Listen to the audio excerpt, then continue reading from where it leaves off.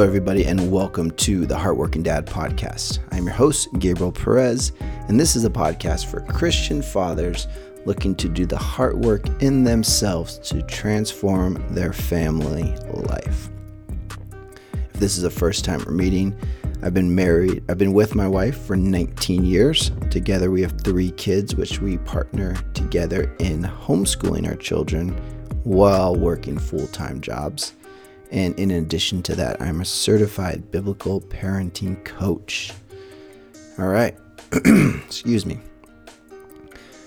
This podcast is every Tuesday and Friday, 10 to 15 minutes long, to give you a challenge and an encouragement in your walk with God.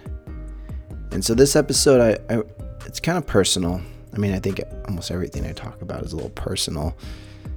Maybe sometimes I think I go too personal, but anyways, I want to talk about a certain gentleman. I was a part of this group of men.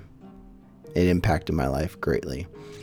And he has a podcast. He has an exclusive group. He's written some books. He's done a lot of great things. And in hindsight, it is something that I aspire to. Of course, I aspire that the Heartworking Dad podcast would be a great resource for Christian fathers, that it's something that would just do well in the podcast community. I have hopes that it grows, that it thrives, that eventually it's something that I could do to provide for my family. I have hopes of creating a community of other fathers, Christian fathers, that is used to just encourage and build up and strengthen the family unit. And essentially, he has these things. They're not Christian based, but he has these things. And so I've always admired that. And lately, he's had some issues in his life, some things that went wrong, and he's been working on himself, doing heart work, which is great. But he just announced that his family, he's getting, due to some of the things he struggled with, he's getting a divorce. Him and his wife are in the final stages of divorce, and he has a family. They homeschool. It's everything that I would hope. They homestead and stuff like that. That's what we kind of want with our family. And when I heard that, I was really kind of shook up. I was heartbroken for him and his family, because you just don't want that. You don't want divorce. It sucks. And I was just feeling really also guilty, because the things he had are the things that I would like, the things that I'm trying to build. But then I was like, if I got those things, but then my marriage didn't work out, is it worth it? And I felt guilty because I did want these things. Because maybe it felt like maybe I would put my family on the altar for success. And that was the last thing I want. Like, I don't want success at the cost of my family.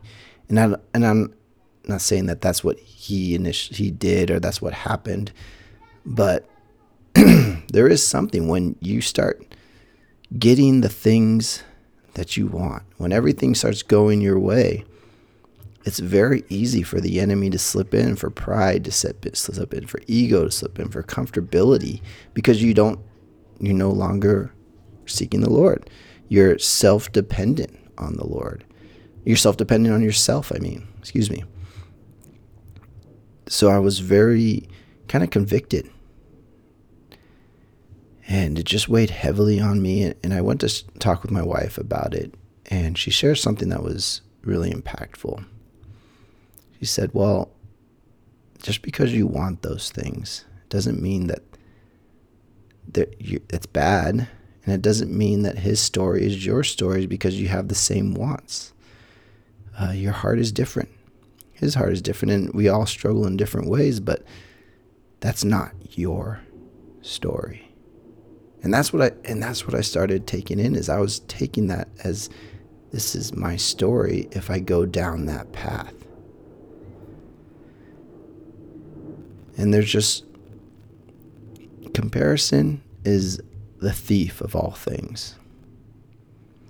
We can compare our lives to someone who's doing great and just be robbed of the joy. Or we can compare ourselves to someone who may be not doing so great in a moment and think that can also be our story. So we have to be aware that we all have a story with God. Our hearts are separate, but just having that awareness of where you're at, where you're going, where you're processing. But this is what I believe to be the most important thing in preventing this kind of thing. And that is seeking the Lord in the morning. Right? Pretty much before this, I had kind of got out of my routine of just waking up early. And so I've been getting back to just waking up at 4 and seeking the Lord. Spending an hour of just Bible time, prayer time, just sitting with Him. A lot of my prayer will come out of the reading and what comes in my heart and journaling. But I feel that if we're doing that every day, and even if we miss a day, we get back up and we get back onto it, that's fine. But the goal is that we just are aligning our hearts with God every day. And it's like a protective barrier, because no matter what day I had before, say I was a great dad, or I can come back, kind of reset my heart, not stand so much on my ego or my pride or my achievements, and just kind of, get my focus back on who He is and not in what I did the day before. On the other side, I could have had a horrible day. And it gives me the place to come back, process these thoughts, process these emotions, give them to God, and just allow Him to minister to me. I can't tell you how many days I wake up, and more often than not, I'll just be discouraged or, going through something, and I read the Word, I pray, and sometimes there's certain scriptures that He just speaks to my heart about. And I've taken a process of actually, whenever I find a scripture, I actually journal it. Instead of I didn't really do that before. I'm journaling the scriptures that speak to me, and I'm praying on those scriptures that are speaking to me as I'm reading them. So that's my kid. So that's my encouragement to you, is to consecrate your mornings, to protect your heart, to align your heart with God. Protect your heart, protect your family, protect your kids. This is how we get instruction from the Lord. This is how we are able to lead our family, to give spiritual guidance. It's in these times that we have alone with Him. Hey, if Jesus needed to do it, we need to do it. Jesus woke up early and went to the mountains alone. Men, fathers, we need to wake up early and seek the Father on our own. Today, I allowed myself to rest, and I needed it because actually it healed my foot that's been bothering me since the marathon. And I did my reading still, but my kids were up. I can tell you, even though I did get a lot, and I did have a good moment of, kind of discussion with my wife, it was still fine. It still worked. It was the way it meant to be because of what played out, but it was a lot harder because there's so many distractions. There's so much going on. Sometimes we need to allow ourselves the time to process, allow ourselves the silence. Our hearts need to hear from Him. So my encouragement is that maybe there are some things that you've done that have caused heartache in your marriage or in your family or as a father. Take time to align your heart with God.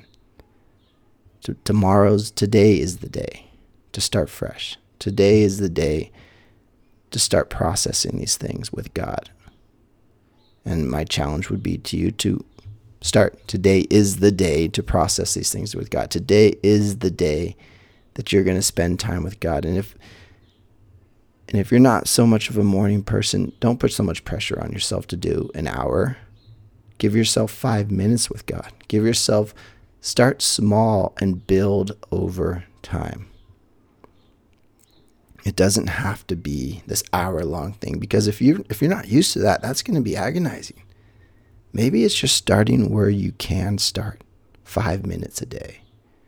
5 minutes read a psalm. 5 minutes read a proverb. 5 minutes just pray. Set a timer.